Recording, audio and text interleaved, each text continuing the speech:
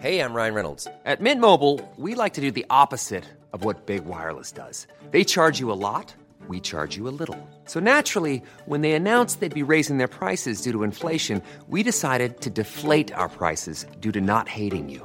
That's right. We're cutting the price of Mint Unlimited from $30 a month to just $15 a month. Give it a try at mintmobile.com/switch. $45 up front for 3 months plus taxes and fees. Promo rate for new customers for limited time. Unlimited more than 40 gigabytes per month. Slows full terms at mintmobile.com.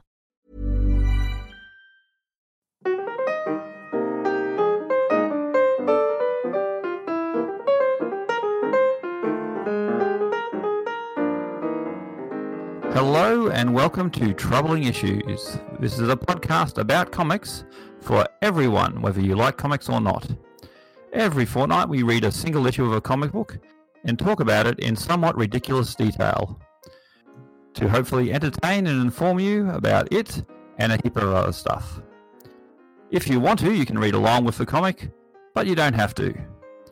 Now, this comic we read may be good, it may be bad, or it may be a little bit crazy, but it will definitely be noteworthy.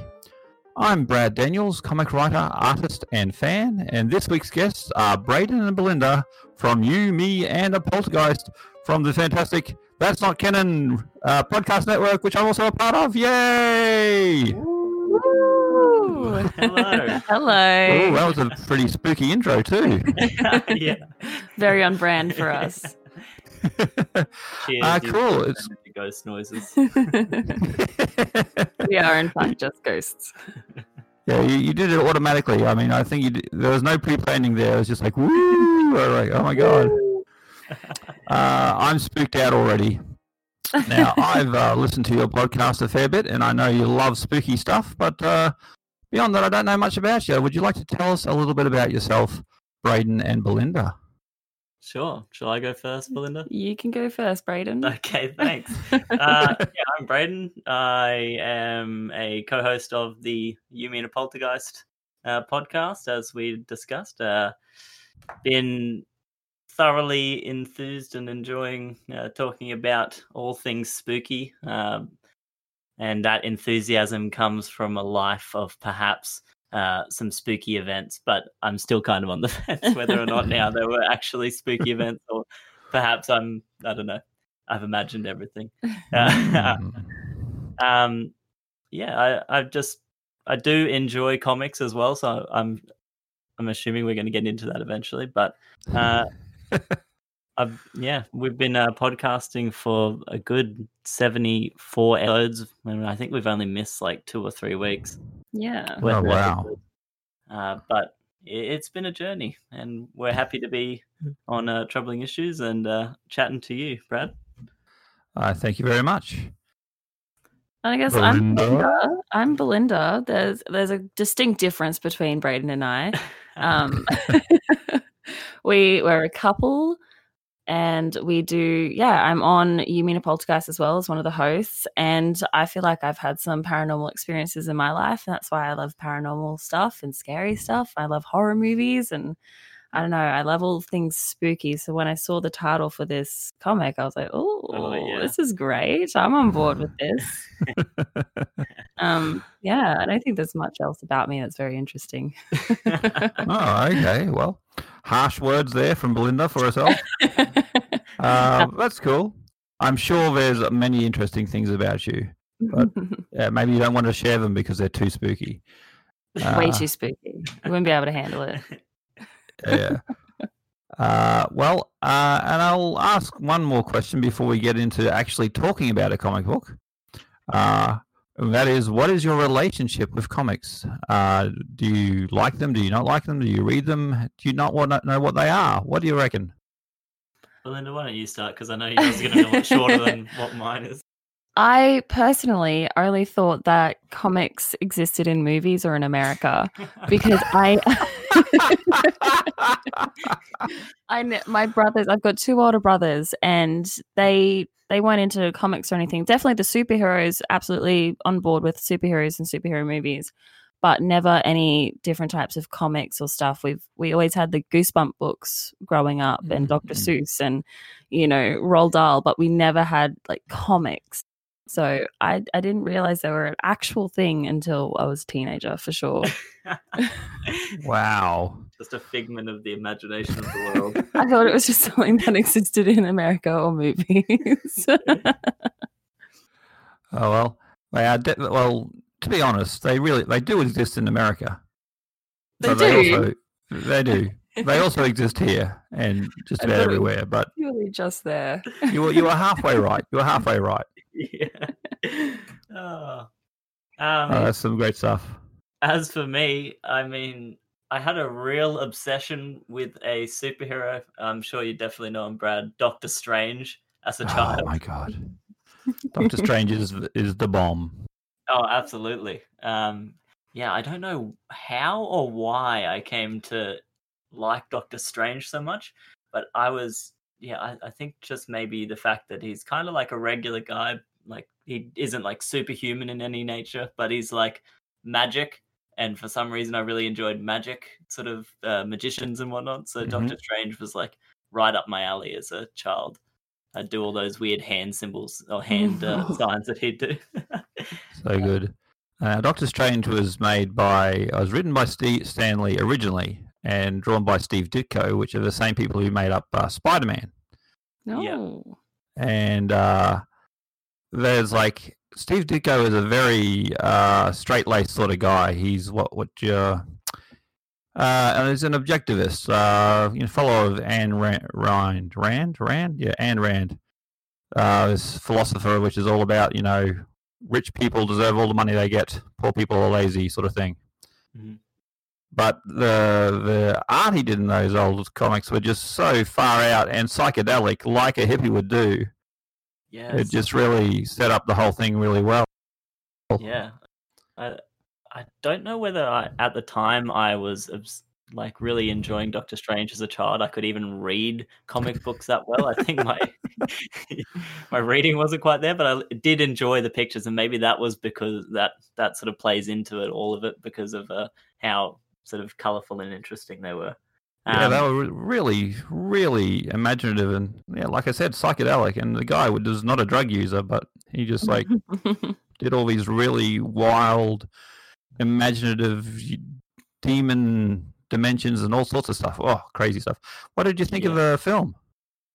Yeah, I loved it. I thought it was great. Yeah, I went and saw it with him, and he was like holding my hand the whole time, like clenching, like when something fun would happen. I was like, he's enjoying himself so much, and I'm there trying really hard not to fall asleep. Tale as old as time. Love it. Okay. Well, we're going to do something which is not Doctor Strange related. So if I had known that you were that keen, Braden, we could have sent Belinda to sleep with doing a Doctor Strange comic. Oh, yes. Maybe another. But we're doing Tales from the Crypt, number 46 from February 1955, published by EC Comics, written by Carl Wessler and Al Feinstein, and illustrated by Jack Davis, George Evans, Joe Orlando, and Graham Ingalls. Now, this is a old comic, 1955. Can I do maths? 65 years old, is that right? Yeah, that sounds about right. Yeah, that's right. Yeah. Yep. So, older than my dad. Oh, boy. And we'll just jump into doing the describing. Now, there are four stories in this comic because it's a anthology horror series, and I picked it for you guys. Well, I had two trains of thought here. One was I wanted to get some publicity for my Kickstarter, which I was doing for like I take old comics and I change the words and turn them into comedy comics, like from horror to comedy or science fiction to comedy. But that's actually over now, so it's too late to publicize that. Oh, no. That's okay. It was very successful, so hey. Congratulations. And the other thing is I knew you guys like spooky stuff, so I wanted to get some of these EC horror comics back in the day. So finding one which would be suitable or like sort of like embody the whole genre was a bit hard. But I settled on this one for a reason which I'll let you know soon. There's a little teaser for you. Uh-huh. Yeah. Mhm. What I'm excited. what would be the most sort of well-known EC comic? Like, are there any that we may know today? Well, Tales from the Crypt is well known because there was a TV show and some movies done of Yeah. it. Yeah, I feel like Back I've in heard the, name 90s, very I think. familiar. Yeah. Yeah.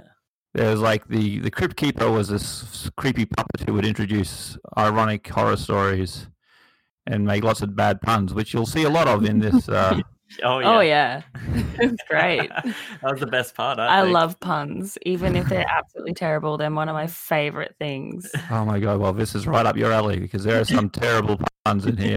Oh my god. Yeah, so it's fairly well known because of that. Tales from the Crypt. There was also the Vault of Horror, Crypt of Terror, and the Haunt of Fear.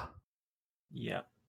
And they this was a series of comics starring, as we see on the cover here, featuring the Crypt Keeper, the Old Witch, and the Vault Keeper, which are three generic, ugly old people telling you horror stories. There's some very gnarly illustrations. I love it. Yeah. The cover illustration is there's a werewolf in the foreground, hidden in shadow.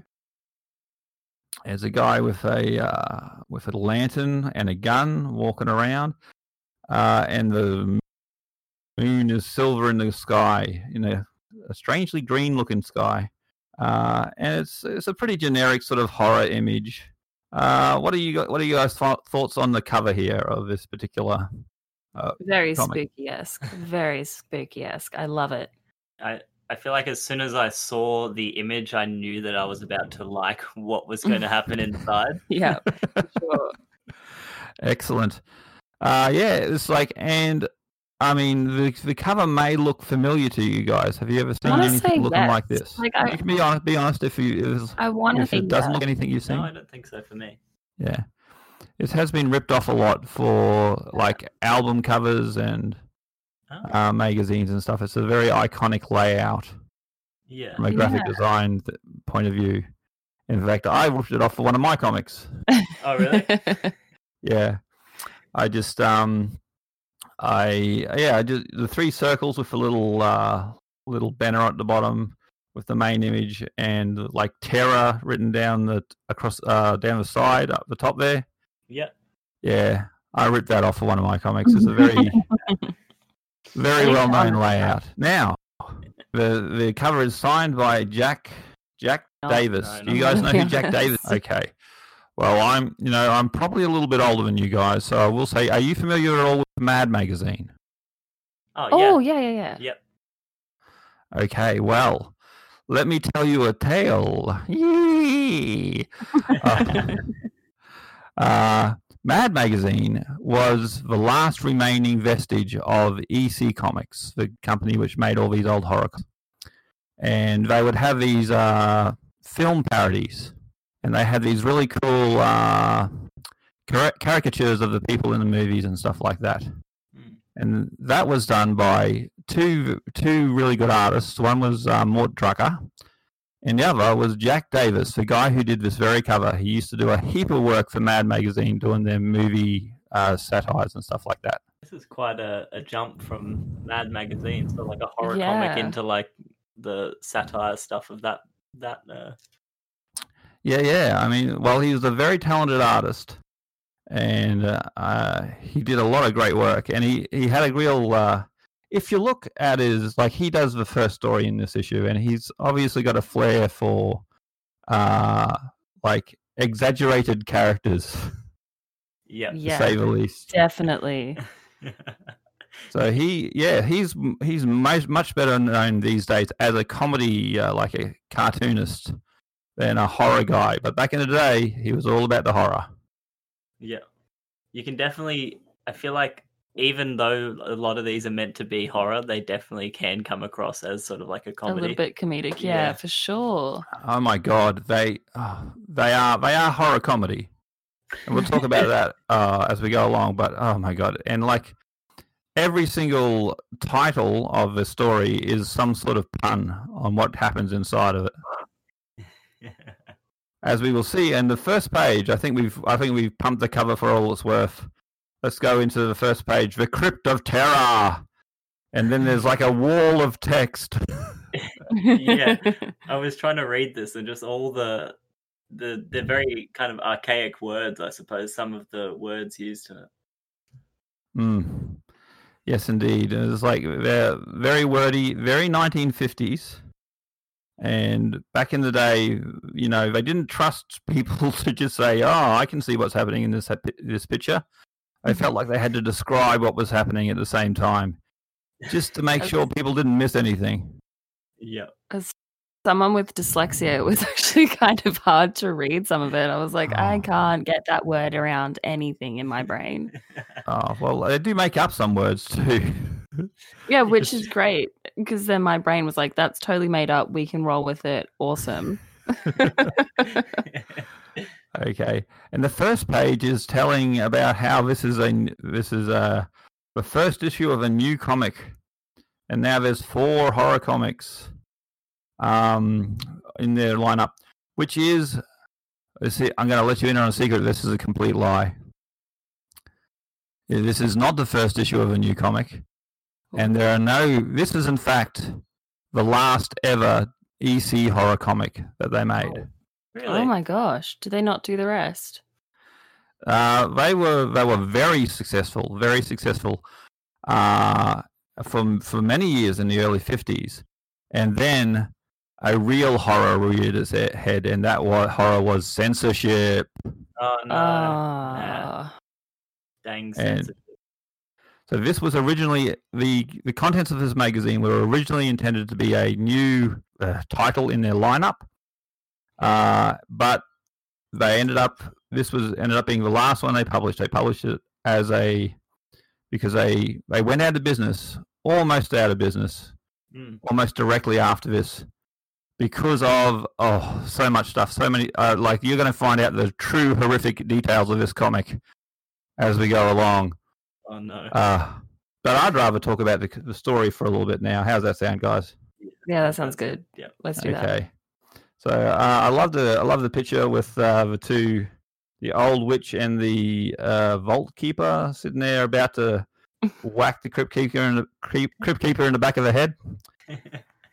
I was wondering if I thought they were all like allied in some way, just from the front page, and it was a bit of a twist when I suddenly saw that they were about to smack the crypt keeper right in the back of the head. Yeah, well, let's say they're all horrible. In fact, that's one thing about this comic. It's full of horrible people. Oh, definitely. I'm trying to think. There's not a sympathetic character I can find amongst them. I feel like I won't spoil the third comic, but I quite enjoyed that one, and I felt sympathy towards the person who ends up being the bad guy in the end. I suppose. Yeah, the guy who he was just trying to get ahead. Oh yes, we'll get onto that soon. Oh boy.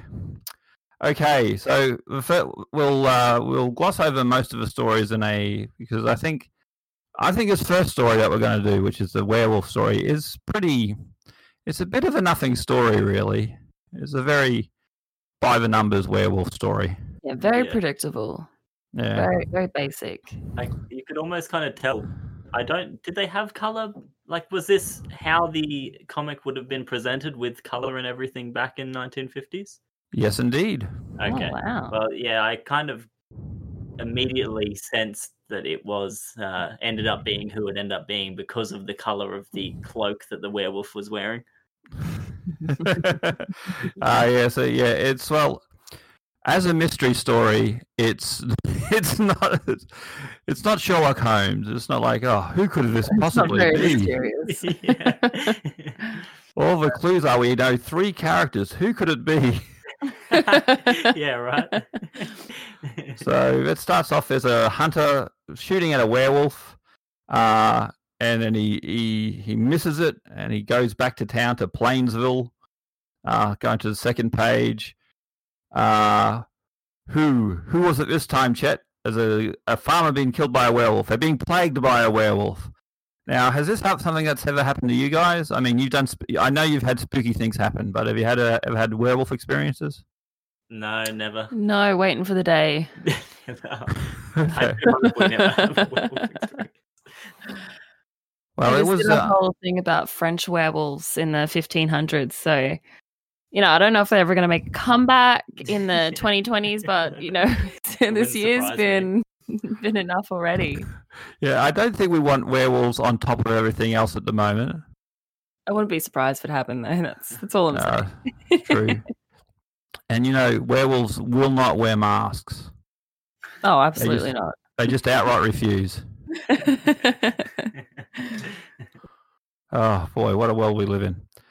Okay, so Chet's wife was killed by a werewolf, and he's mad as hell. And so they go off to the mayor, who is wearing a conspicuously blue gown. And he's all like, what are you going to do about these werewolves? And he's like, look, did you shoot him with a silver bullet? And they're all like, are we supposed to do that? He's like, come on, come back to my library and you'll find out. We'll read up about these werewolves, these lycanthropes, and then we can figure out what to do. Yeah. So yeah, the mayor is not taking it too seriously by the seams. Definitely not. I wonder why. I wonder why. Out of the 3 named characters in this story, I wonder which one could be the werewolf. Okay, so they get organized for the next full moon. The mayor's wife is visiting her elderly mother, who's in a wheelchair, and mother is, of course, a delightful individual. Promise me you'll take it easy. What else could I do in this wheelchair, Clara? Just another sparkling personality in these old EC stories. Yep. They really are the elderly. Oh, definitely. Oh, yeah, I'd say now this was in 1954. 1955. This came out, and I don't think they were big on the women's lib somehow. In any of these stories. I don't think so. I mean, to be fair, everyone is a horrendous individual, but the women seem to get it a bit worse than the men. Yeah. They're either grumpy or running their way into a werewolf's jaws. Sometimes both. Okay, so Clara, the mayor's wife, is 3 blocks to get home. Oh, but there's a werewolf on the way. And with a lot of explanation as to what's happening. Oh, heaps. Lots of description. Fountaining blood over its hairy face and into its red, boiling eyes. Clara buys it. She goes, "Yeah, goo, ga, goo." Regular death noises, I think. Oh yeah, we all do that. We all do that when we die. Oh, and of course, top of page 4, is it? 5. Yeah, she does the immortal choke, she says, when she sees the werewolf. Yeah, I thought that was quite funny that they just wrote choke, and then in the next thing they write ya ga goo ga ga oh. Ya ga goo ga ga. Oh, it sounds like a hip novelty song. Okay, so meanwhile, while the mayor's wife is getting chowed down on, all the hunters are sitting in the pub saying, "Well, we should go out and shoot this thing." And the bartender says, "Well, what are you doing talking here? Go out and get it." Yeah. They sheepishly pick up their silver bullet-loaded carbines and stalk from the tavern. And they find the body of a woman, Paul Choke. Yes, they're too late. they go get the mayor. He says, "Oh, Clara hasn't come home yet. Was it a woman?"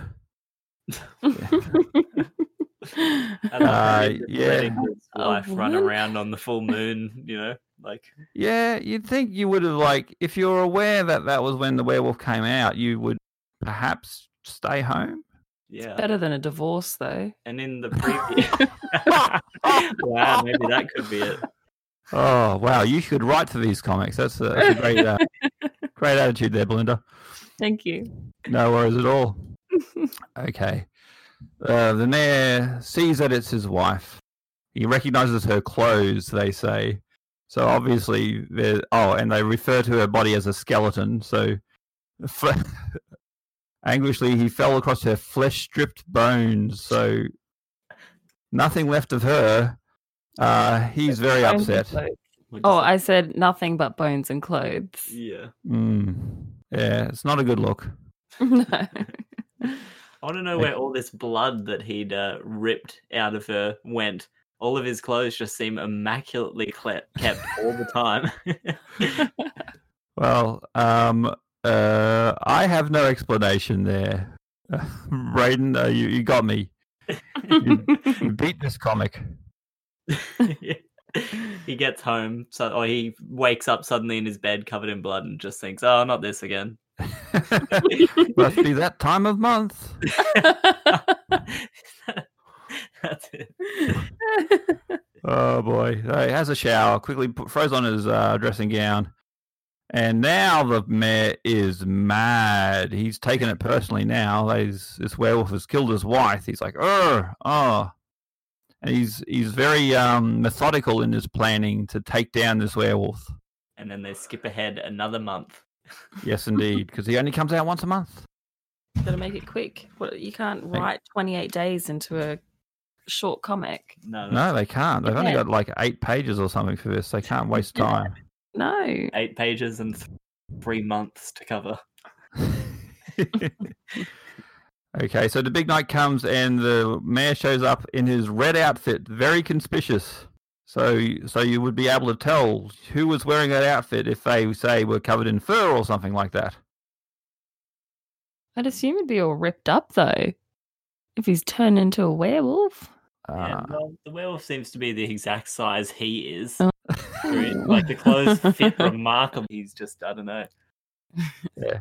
I think this is like calling back to the old werewolf movies where it was just a guy wearing a mask. And some furry gloves. So they didn't change it. Like, because we grew up in a world where there was American Werewolf and all that, and where the whole body would go undergo a freakish transformation. Yeah.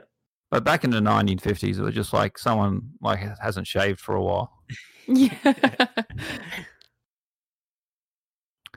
Okay, so we go through the hunt for the werewolf for a bit, and they find, in another sign of their feminist ways, there's this old woman who's suspicious, who is not a werewolf, clearly not a werewolf, but they decide to take her back and kidnap her and question her about it. And beat her. Knock her unconscious. Well, she deserved it because she bit a guy. Suspicious, Right? huh? Yeah. She bit a guy after being kidnapped. God damn it, that woman. Doesn't she know that the men folk know what they're doing? That's it. Oh boy. So they sit there, they waste some time on this crazy old lady. And she does look a bit like she's out of Mad Magazine. Absolutely. This wench with a gigantic nose. She's had a hard life. It definitely appears so. Well, what is she wearing as well?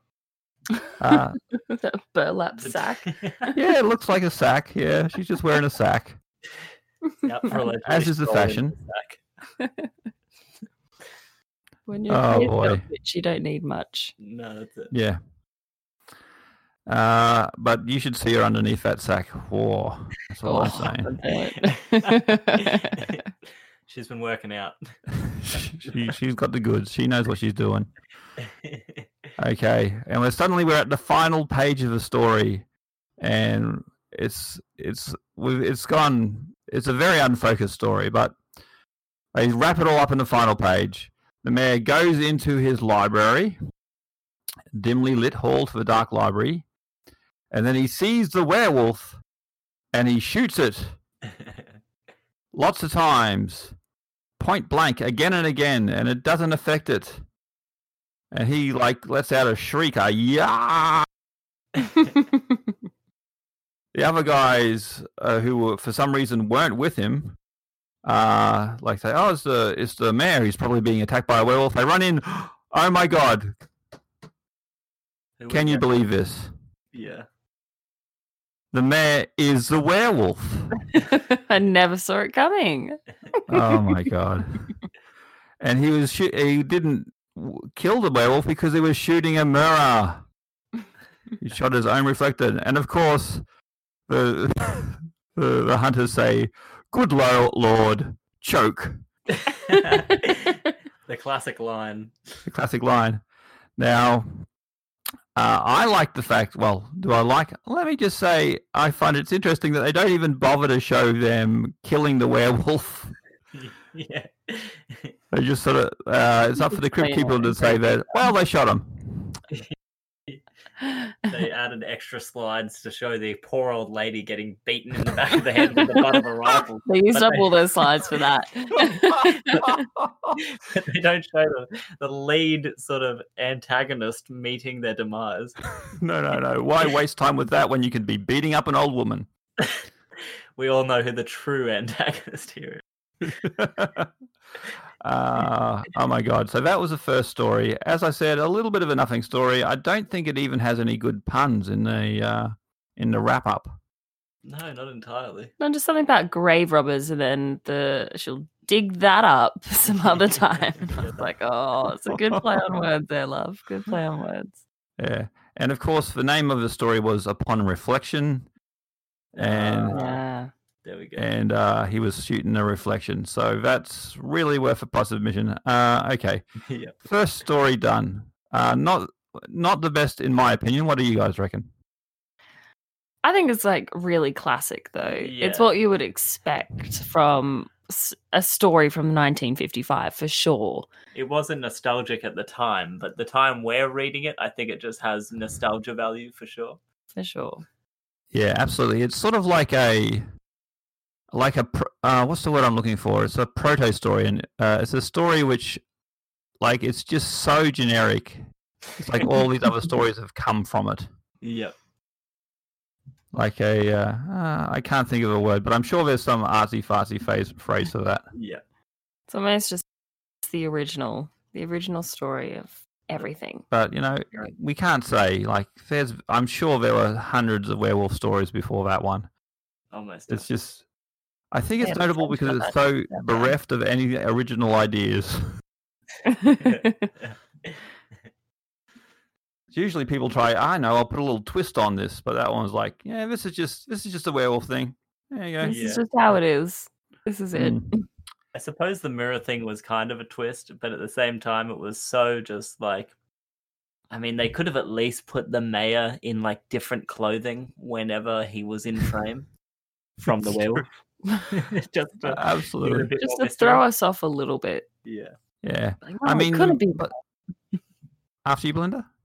Oh, I just said, no, it couldn't be the mayor's in a different outfit. But then it turns out to be the mayor. Yeah.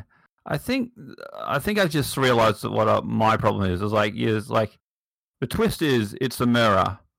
But usually there's some sort of ironic twist, maybe if the mayor was a real clothes horse and always checking himself out in the mirror. Or maybe they made a big deal about having a mirror in the library at the start. Yeah. Maybe if they had something to do with the mirror before it just shows up in the last page. Yeah.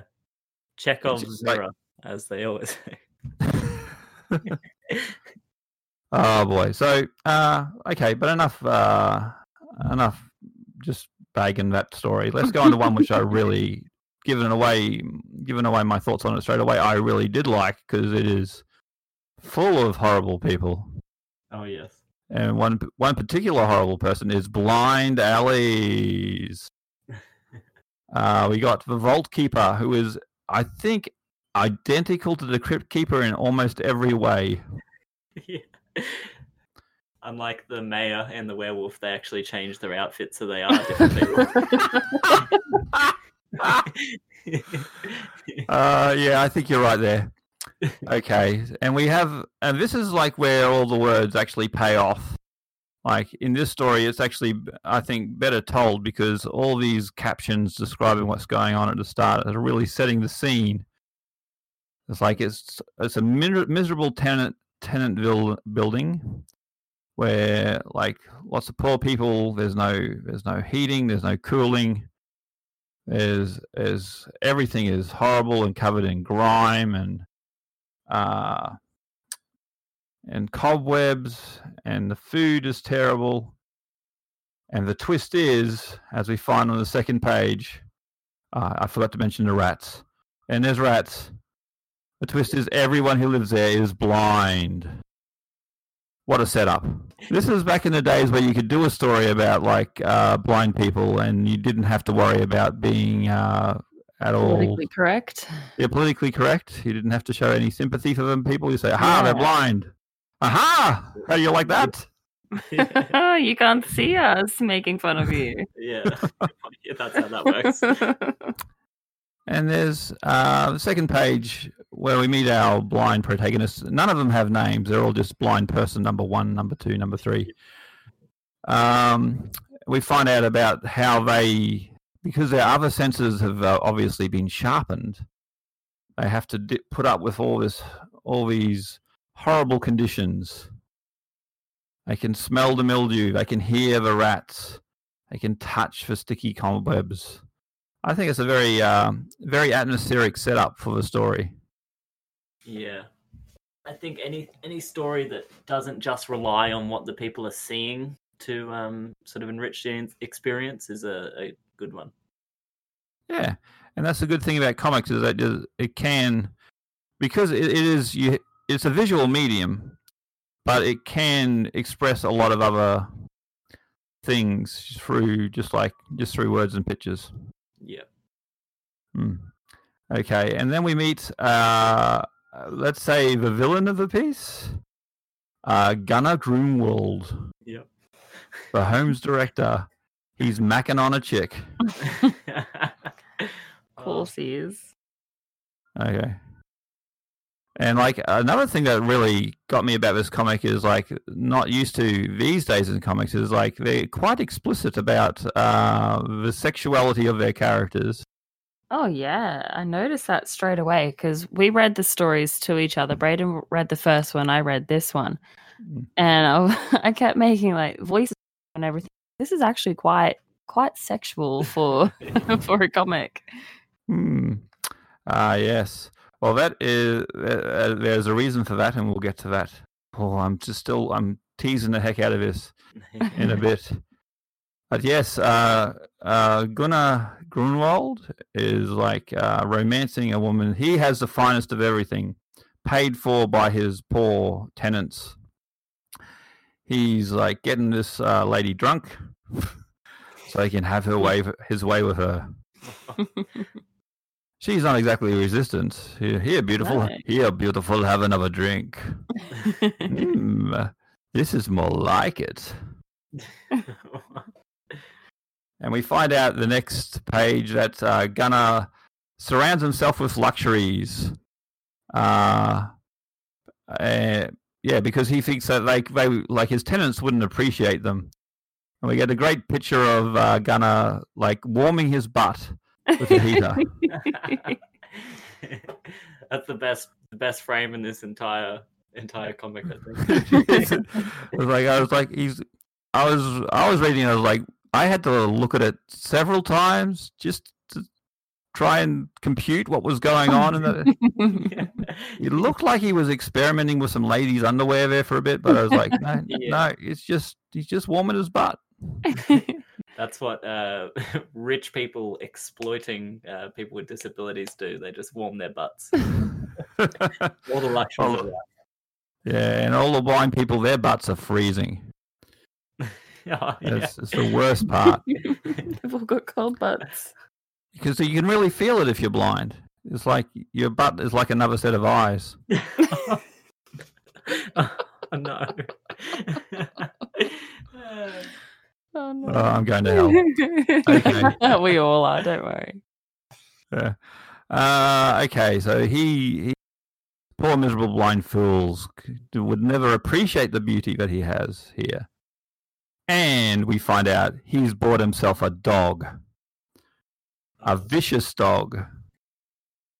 Because he sees the hate from his tenant's eyes. Well, does he say eyes? Deep sense. Yeah, he sees it in their webbed blind eyes. Their silent, grim faces. He knows their hate, so he's got a dog for protection, and he can walk around confidently knowing that if anyone gives him trouble, he can just set his dog onto him.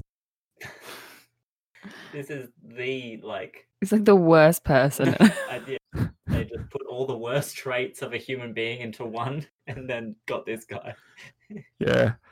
He is, like I said, this comic is full of horrible people, but this guy takes the cake. It's amazing. He loves tripping. Like, they show him tripping a blind guy and laughing about it. You don't get lower than that. No. No way. Okay. I'm surprised they didn't use choke when the blind man was falling. They used... Oh, they should have. Okay. So, he's having fun. He's removing banisters so people fall downstairs. He's putting planks on the ground so people trip over. He's just playing up, tipping buckets of water people as they come through doors. He's like of Home Alone. He's like home together. Home together. Because these people aren't breaking into his house. They live there. Yeah. He's just torturing people. Okay, so he gets his lady friend around one night, and she doesn't like the look of the dog, so he puts the dog outside now. I don't like the look of that dog in that panel either. No. The one on the left, sorry?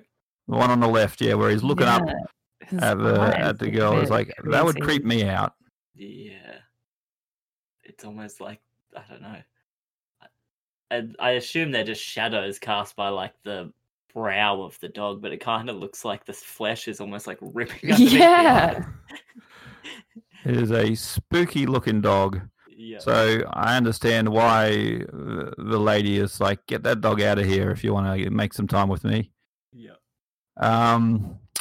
Okay, but that was Gunner's big mistake.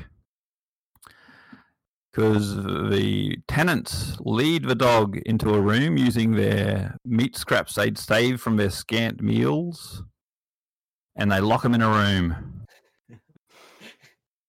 What's going to happen next, I wonder? Let's see. Anything predictable? Mm-hmm. Okay, Gunner gets a peck goodnight from his beau. A little mistress. Yeah, and I don't think there's any question as to what they've been up to. I think we all know. Yeah.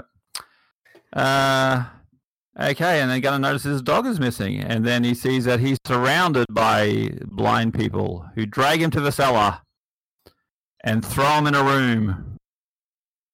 Okay, at this stage of the story, how are you feeling about what's going on, guys? I'm enjoying the fact that we're about to get some revenge on this clearly terrible human being. I'm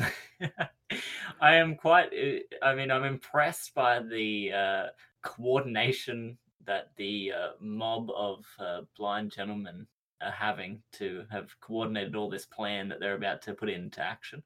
I don't think it's beyond the realm of possibility for this to happen, but I mean, yeah. Definitely not. And I think there is going to be some actual ironic justice served up very soon. Okay. Skipping through here. Okay, Brutus, they've got you too. Then the blind people start to work, and they're chopping and hammering and stuff like that. A day passes. Grunwald is in his room wondering what they're making. And he tries to warn the blind people. Feed Brutus, you fools! He'll get wild if you don't. He'll be dangerous. And the guy says, we know, Mr. Grunwald. And I think that's the great thing about this this story. Just from your little chuckle there, Belinda, we know what's coming. We know what's going to happen to Mr. Grunwald. Yeah. And we're just waiting to see how it happens. We're just rooting for the blind people at this point. Oh yeah, this guy deserves everything he's getting. Okay, so they keep on building. Second day, he's saying, "Some food, give me some food." And I said, "Is what you being feeding us called food?" And Brutus gets madder and madder. The dog.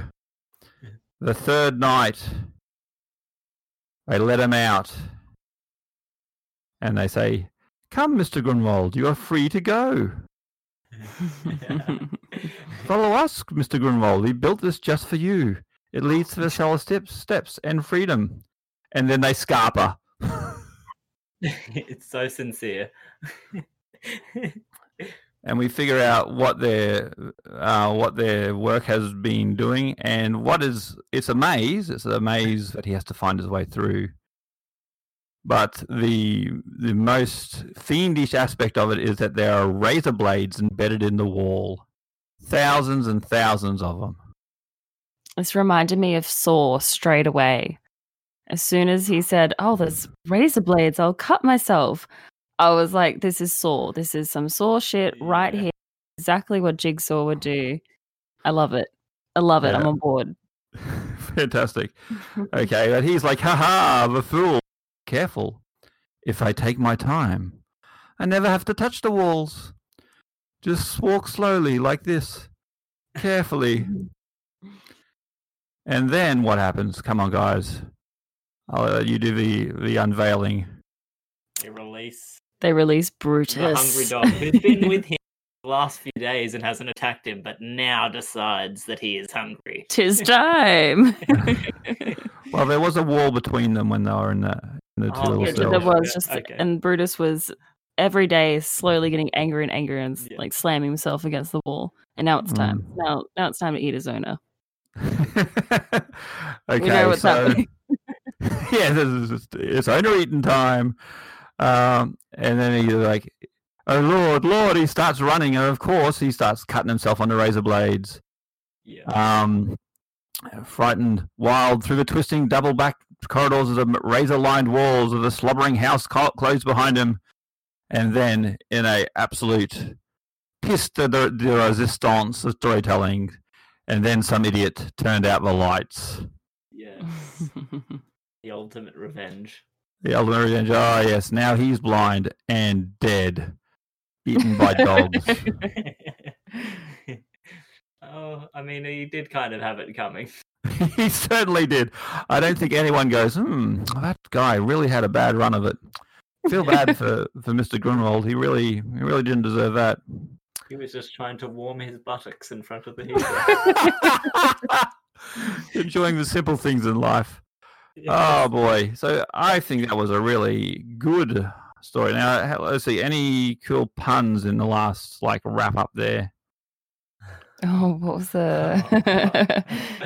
Don't go to pieces. Yeah. After all, it's on. And turn it back to the one. Dismembered parts of a corpse said, when they were shipped to the undertakers, "We'll get together again." Oh, That's walk, walk. Their final goodbye. Very good. So yeah, much better story in my opinion. Definitely. This was actually adapted into a movie. In the 1970s, they did a British movie based on these comics, and this was one of the stories they adapted for the big screen. Really? Yeah. How well was it received, Owen? I think they did a couple. They were pretty well received. They were 1970s UK horror. Yeah. They're all very, very British. But they had that gleefully sadistic sense of humor about them as well. Excellent. So I Then we assume have I a hope text they, story. Oops, sorry. Oh, sorry. After you, mate. I was gonna say I hope they kept in the butt warming in that movie. Well, I haven't watched it. I think I watched it like back in the 80s or something, but I haven't watched it lately. So I might rewatch it and see if they do have the butt warming. Yeah. It is a highlight. Yeah. Okay, now there's a text story which I didn't read. I don't know about you guys. I did read this one, yes. Okay, can you tell me what happened? Yeah, I'll summarize it for you. Essentially, Dan Gret was a farmer and he really hated his wife for some reason. They don't really give too much of a. I think that's what they reason. call a theme. Yeah. running through the issue. I think so. And he's got this large farm where he has workers on. And in order to hide the body of the wife, which he's been keeping in the basement, he decides that he is going to go and dig a hole out in the field somewhere and then put her in so that it can slowly decompose under the earth. He pulls up this big plow, and the workers over the other side of the field are chattering, but he thinks he has enough time to quickly get the body in. But they start coming towards him for some reason, and he freaks out and falls onto the steering wheel, I suppose, and then the plow begins like churning towards him and ends up cutting him down directly next to the body of his wife, who is half buried. Oh, kind of ironic, huh? Yeah. Yeah. Well, thanks for that. Now I know what's going on. How would you rate that story in terms of spookiness? I'd give it probably a 4 out of 10. Yeah, I'd agree with that. Yeah. Yeah. not weren't as spooky as it could be. Yeah, No. I feel like it could have been more gruesomer. I feel like the details of the murder itself could have been like a quite, I guess, maybe added to the horror aspect, but this was almost like a story where you were just waiting to see the man die, so it was almost like there wasn't too much horror necessarily as much as you were just sort of waiting around to, you were sort of rooting for the death of this man, which you knew was coming. Mm-hmm. And it does end in a great pun as well. After the the man's corpse is down beside his wife's, it says it was a real family plot, referring to the end. Yes, where he. Oh, why? Why do they do that to us? It's great. Okay. Now moving on, we're on to a couple of ads next. So here's an interesting one for Piracy, which is a pirate comic they were bringing out at the time. Cool. Yeah. Very. If you can imagine, sort of like this comic, except it's all pirates, and you've pretty much got it. Nice. Got $1 for 8 issues. That's amazing. Back in. I know. Like $1 for these days, nothing. comics are like $5 to $10 each. Yeah. Things are different back in the day. In my mid-teens, after getting back into comics for a little bit, I purchased a subscription to, I think, called Marvel Ultimate or Unlimited or something like that. It's like you can go through their database online and read all of their comics. Oh wow, yeah. Yeah, that was quite a worthy. That was that $1? I don't know. I doubt it. It came out of my mum's bank account a few times. I didn't get rid of the subscription after I'd stopped reading them. So I think it ended up being like a couple of $100 worth of payment. That's how they get you. Yep. Right on. So yeah. So Piracy, that was a comic. In fact, EC tried a whole heap of different things. They had a psychotherapy comic. Wow. Which was like, people coming to see a psychiatrist and talking about their fears and stuff like that. They tried a lot of different stuff. Yeah. And Mad Magazine, of course, which was a humor comic, which was the only thing that really stuck, and it's still going today. Okay. Did this Piracy, obviously, the haunted sort of comics kind of stopped after this issue, but I wonder how long the Piracy comics kept up for. Well, I think everything except for Mad pretty much shut down. Wow. Oh, jeez. Well, Went on top real quick. I've teased it long enough. Let's talk about what happened to EC Comics. Okay. So there was, in the mid-50s, there was a bit of a scare about comic books, how they were causing juvenile delinquency. Okay, like video games these days. Exactly right. Okay. Now, reading these comics, you could see perhaps they had something, they were on about something there. Maybe. Because these comics are very... they're very explicit. They don't show, like, they're not gore filled, but it's all in your mind. Like, you don't see the razor blades cutting Grunwald to pieces. You don't see the dog eating him, but you know that's what's happening. Yeah. It's greatly detailed that way in some of the words they use, for sure. If there was a spike in like elderly women being harassed, perhaps there was a link to this comic. Yes. Yeah. So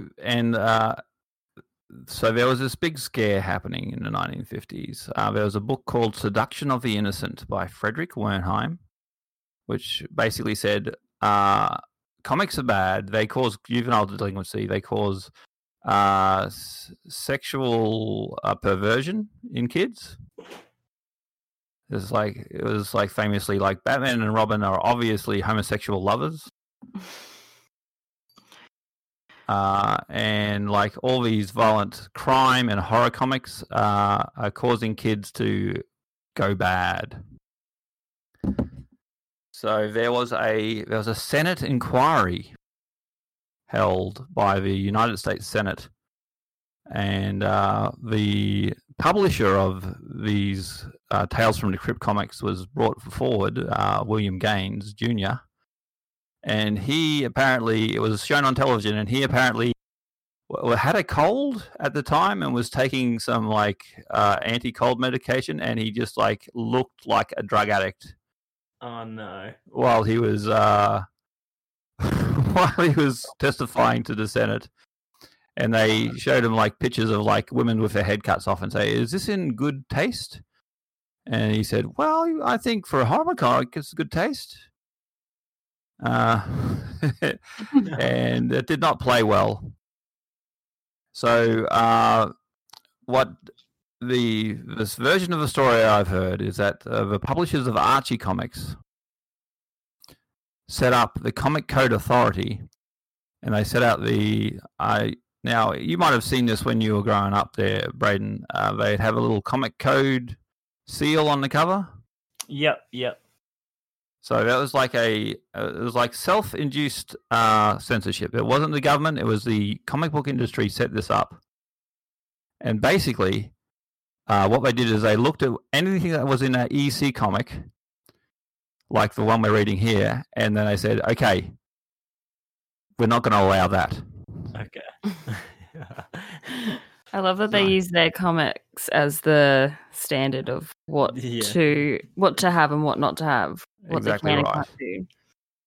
So, the Comic Code Authority prohibited the presentation of policemen, judges, government officials, and respected institutions in such a way to create disrespect for established authority. Like, for instance, having a mayor be a werewolf. Wow, yep. Yep.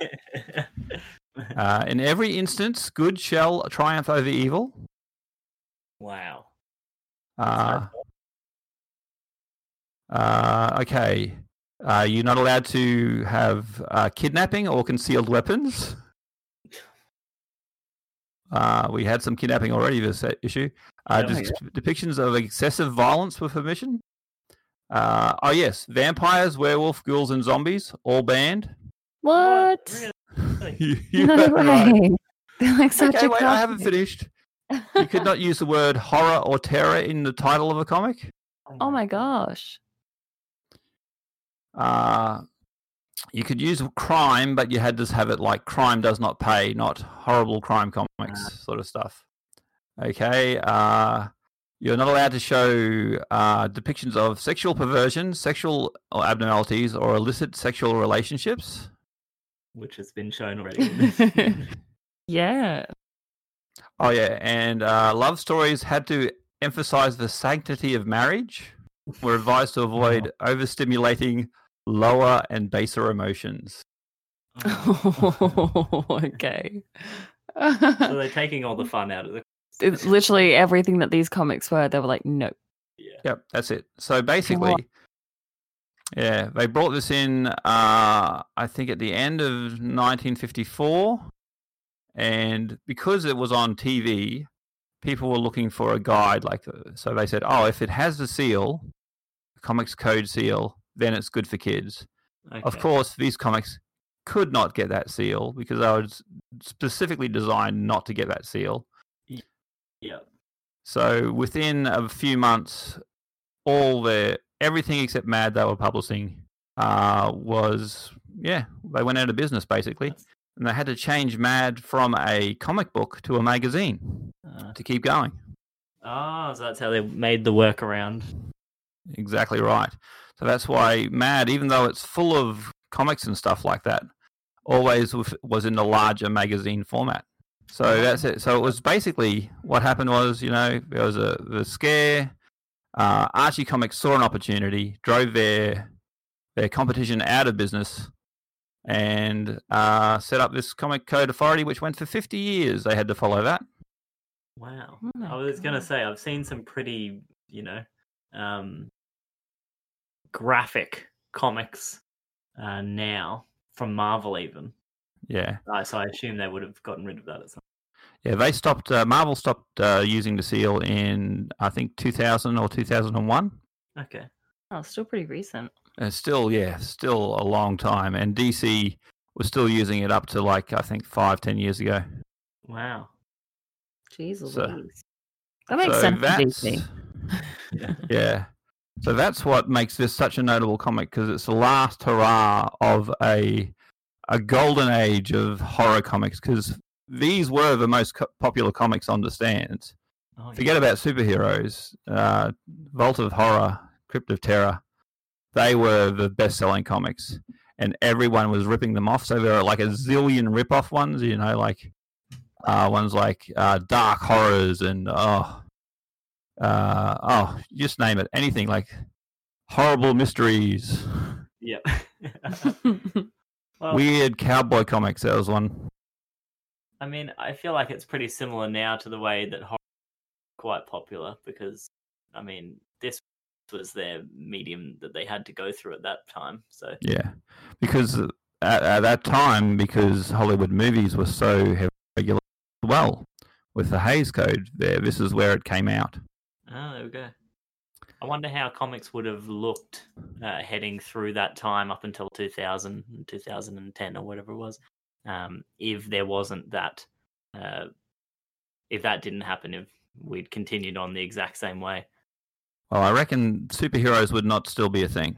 Yeah. Because they were the only comics that, like them and Archie Comics were the only sort of comics that could survive. Mm. Because they were, like, the good guys always won in superhero comics. And there's always showing police in a good light and doing all the good things. Yeah. Exactly what you need to get through the code. So I reckon if they had gotten rid of the comic code, or it had never happened, then I don't think there would be Marvel movies these days. No, we would have had Tales from the Crypt and things like that. Well, yeah, there's been 3 Tales from the Crypt movies as well. Oh yeah, that's true. Yeah. Extra horror. Yes, indeed. So let's quickly, we're running a little long because, as always, I'm talking too much. Let's quickly just power through these last 2 stories. Okay. I'll just do a quick summary.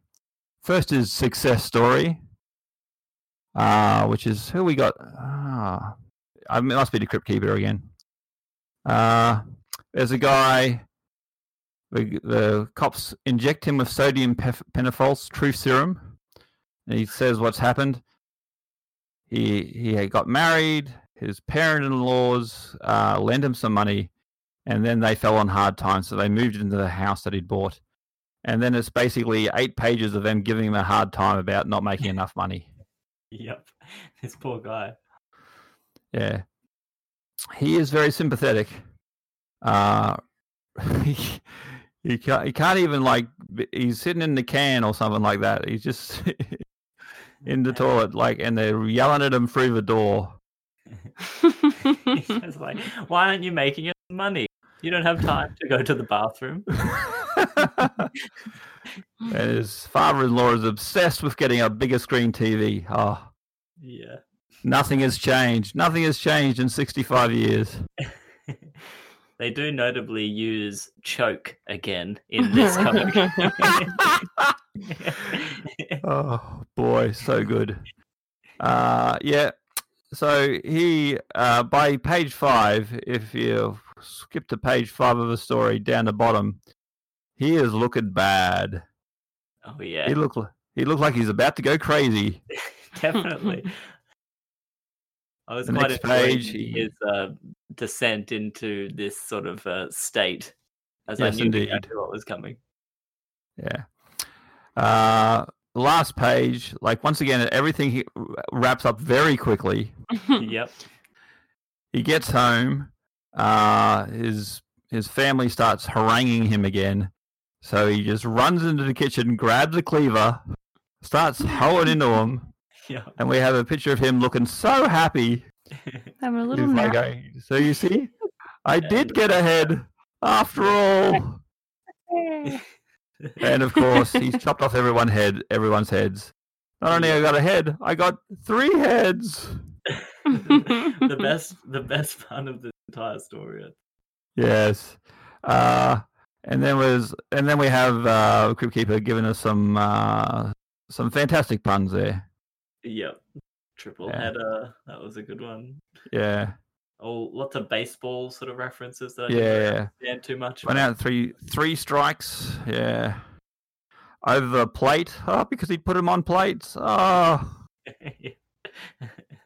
Oh boy, oh boy. Okay. Nothing but the best nightmares. Okay, and then to the final story, the Witch's Cauldron. And there we have the old witch. She's like the Crypt Keeper and the Vault Keeper, except she's a witch. You can tell by the extended chin and nose. Yeah. Yes, indeed. In fact, there's a lot of that going on. And this is a story about a charming young man called Tony Barrett, who has married a older woman who he is not enamored with. She's, let's say, she's got a very distinctive features. Oh, very much so. Looks like she could drop dead any second. I think that was his plan. Yeah. For the money, she's got lots of money, but he can't find it, and it's driving him crazy. Now, this is a bit of a weird story. It fits the pattern of, like, being very anti-woman. Yep. But yeah, he spends the whole time looking for this money. He never once asks her where it is. The most logical option, obviously, that's Yeah. off the table entirely. And we find out that the old woman is a rag picker? Yes. A rag picker, which is apparently a real 1950s slur you can use on people. She finds rags and gives them to the rag man who keeps on showing up for cash, and she gets good money for it. So she sells to is a rag picker like someone who works at like a thrift store or something? Is I'm getting Oh well, she's a rag picker, so she goes through people's bins and gets stuff. So basically, a bag person. And she gives it to the rag man, who is like a guy who buys old stuff, old rags to, I don't know, use for something. This is all things that do not happen in this day and age, as far as I'm aware. Definitely not. But I understand. You didn't actually. This is the one you didn't get around to reading, and it's pretty slight. Okay, so he murders his wife. That's the sort of guy he is. He murders her in the end? Yeah, he murders her, and he buries her in the basement. Oh, yeah. And then the twist at the end is that the rag man, who's been buying this rags off her, is in love with her, but he's actually a man made out of rag.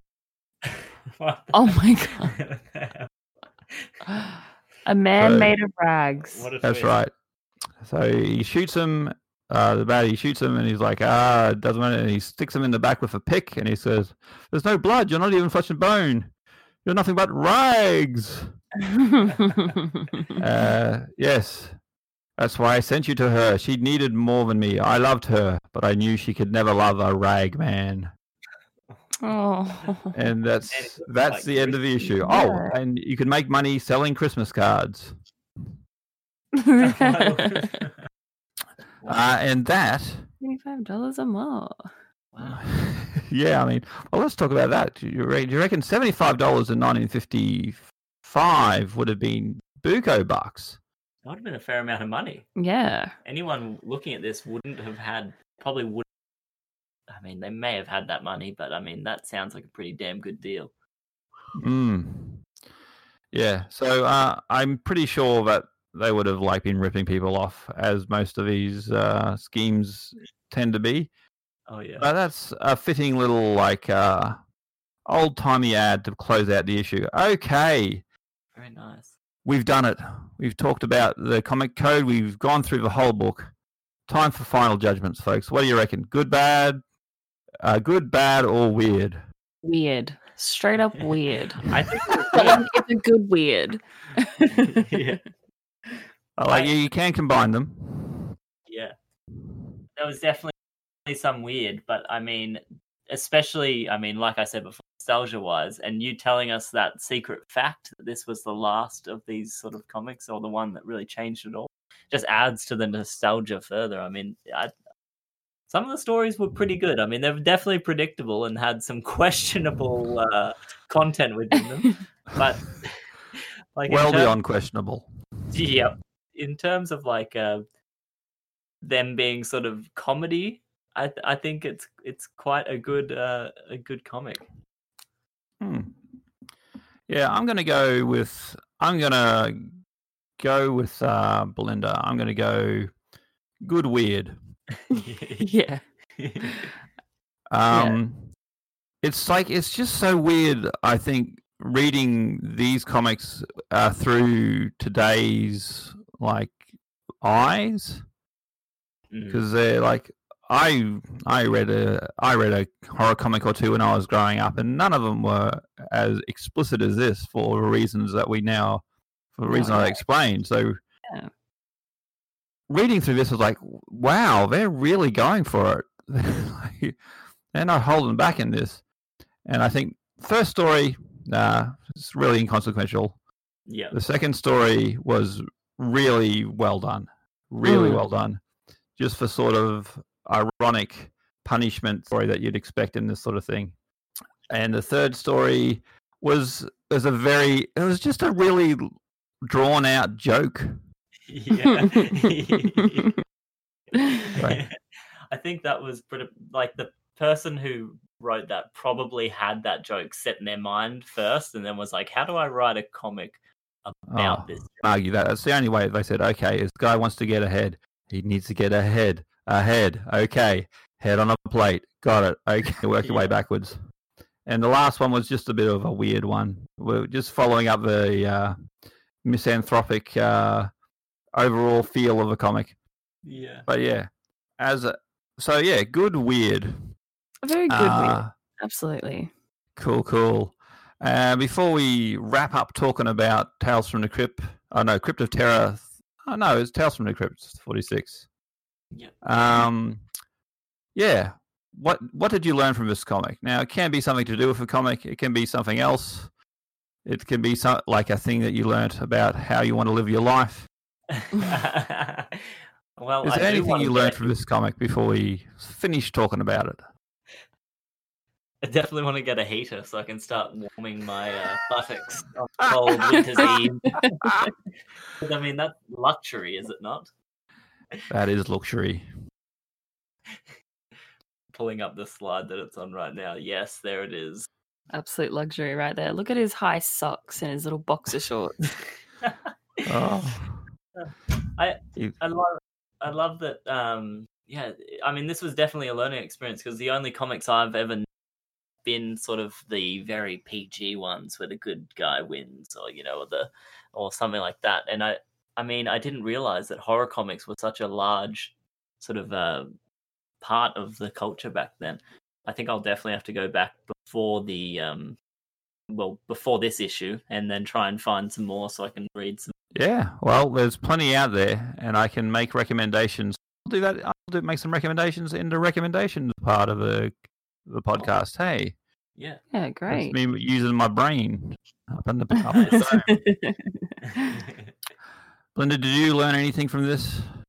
I think it put in a lot of perspective for me of where a lot of horror movies probably started. You know, you could see where creators and directors, movie writers, just all of that jazz, probably read something like this, or probably this comic itself, and was like, I can make a movie out of this. I can do something along that line. Like when I said that the hallway of blades just reminded me of Saw, like I've been always a big fan of horror things and horror movies, and I think if I knew that these existed when I was a child, I probably would have looked into it a lot more, because I've always loved like Goosebumps and Stephen King and if you even knew comics true crime. Even if I knew that they existed, honestly, let's blame my brothers for that. They're both significantly older than me. They could have gotten onto it and showed me first.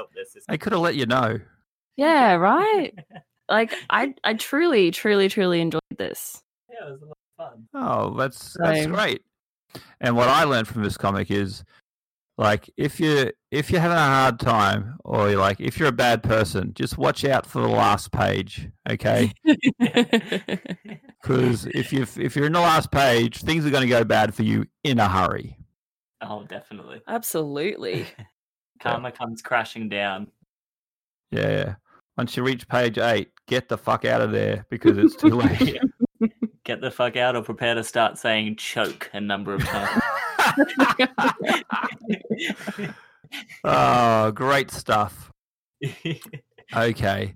So I've got questions from the internet next. Thanks, guys. It was such a great fun talking about this comic for you. I'm glad that you liked it. I really did not know what you would think of this particular comic.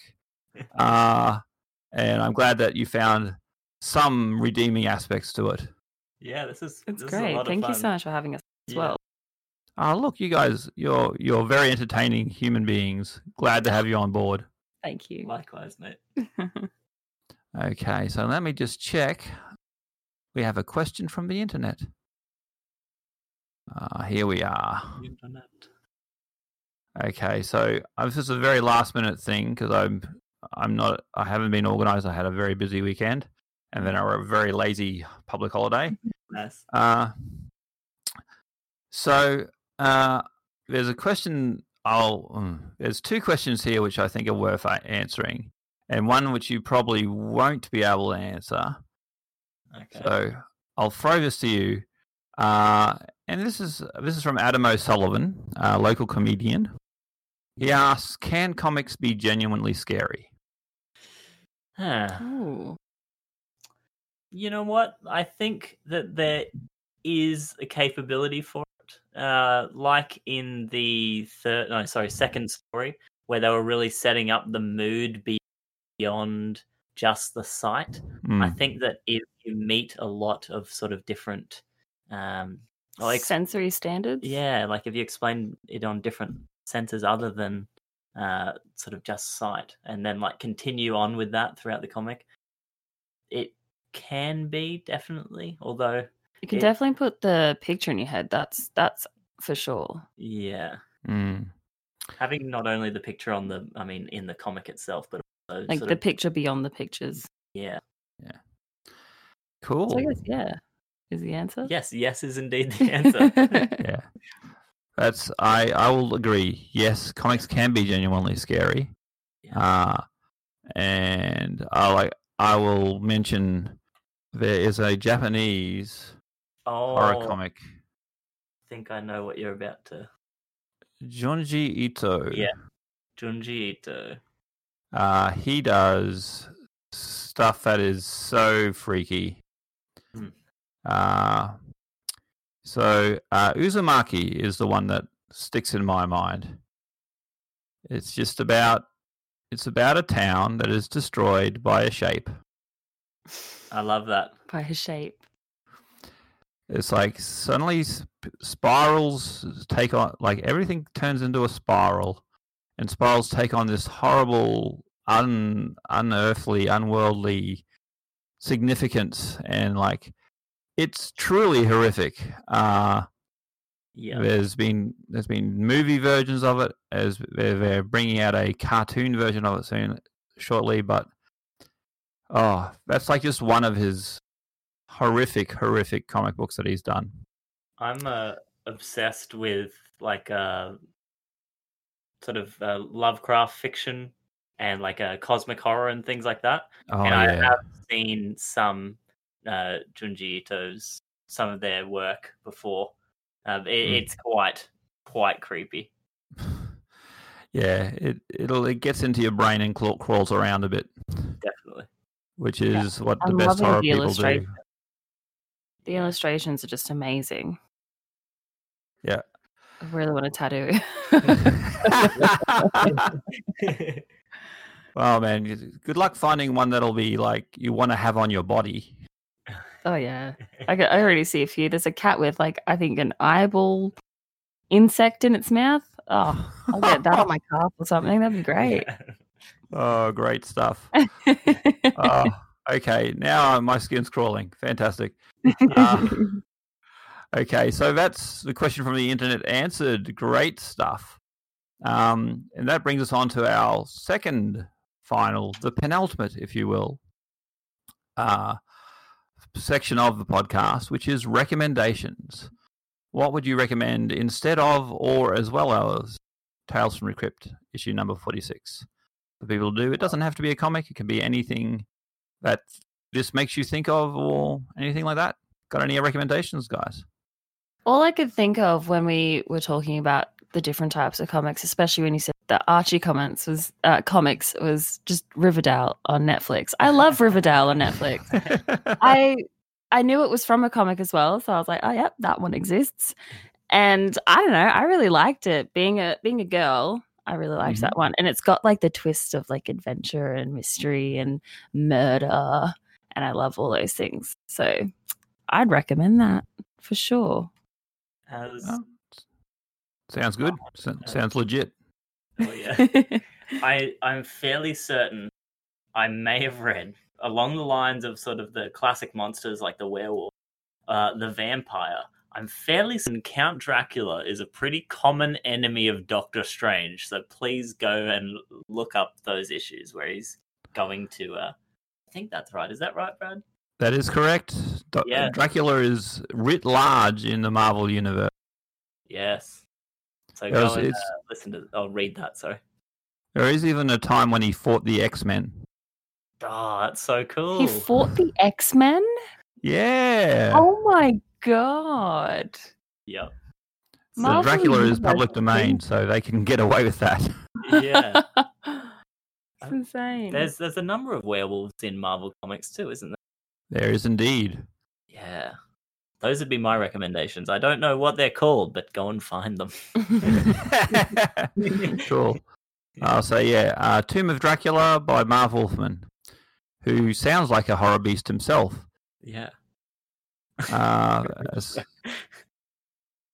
Okay, and my recommendation is going to be for a book and a movie, both called Creepshow.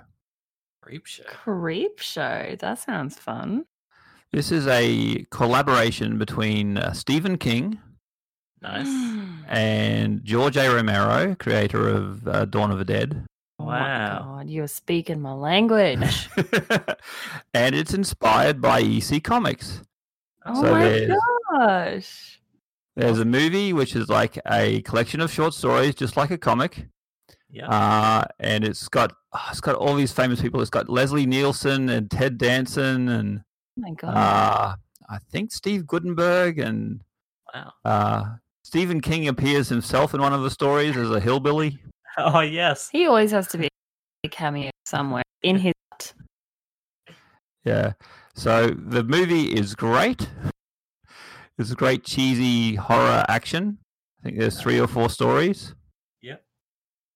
And there's a comic book version of the movie as well, so you can get the full experience. Nice. So that's my recommendation. Go for Creepshow, King, Romero. It's great. Nice. Which would you recommend partaking in first, the comic or the movie? Definitely the movie. Okay. All right, I don't know what I'm doing with the rest of my day then. Today's my only day off this week, so I'm like, yep, that's on the list. Right on. Actually, I think you might get me to do the same thing. I haven't watched that in ages. And reading this old comic has really got me hankering for it. Yeah. Okay, so that's it, except for the last, very, very last part of the podcast, which is plugs. Is there anything you guys would like to plug? Well, all of our stuff can be accessed at our website, youmeanapoltergeist.com. Yep, easy as that. Easy as that. Instagram, Patreon, everything, all there in the one place. And you can even submit your own stories of paranormal experiences to be featured on our podcast. So, yeah. There we go. Sounds good. Very organized. Can you give us a sample on what's coming up with You, Me, and a Poltergeist? Sure. This week, I am going to be talking about a story surrounding a sort of cryptid. If you know what a cryptid is, Brad, it's like that is a mythical beast. Yes. A mythical beast of Arizona in the late 1800s called the Red Devil, which was essentially a giant red camel which went stomping around and killed a bunch of people. Wow, that sounds fantastic. Yeah, and I'll be talking about like a ghost kind of apparition, demonic spirit from Thailand that has been active since 1990 to this year. Yeah, cool. What? Yeah. Killing men. Kills men. Awesome. Is it a ghost? It's a ghost. Choke. Their famous last word. Oh, well. Belinda, Braden, it's been a blast having you both here. Thank you very much for making some time to be part of Troubling Issues. If you ever want me on your podcast, I can come on, but I have had nothing spooky happen to me ever. So, thank you so much for having us this last time. Yeah, thank you. My cheeks haven't stopped hurting since the beginning. I've been smiling so much. So. Oh, This is wow. great. High praise indeed. Thank you very much. And thank you everyone for listening. And that is it for this episode of Troubling Issues. Bye. Bye.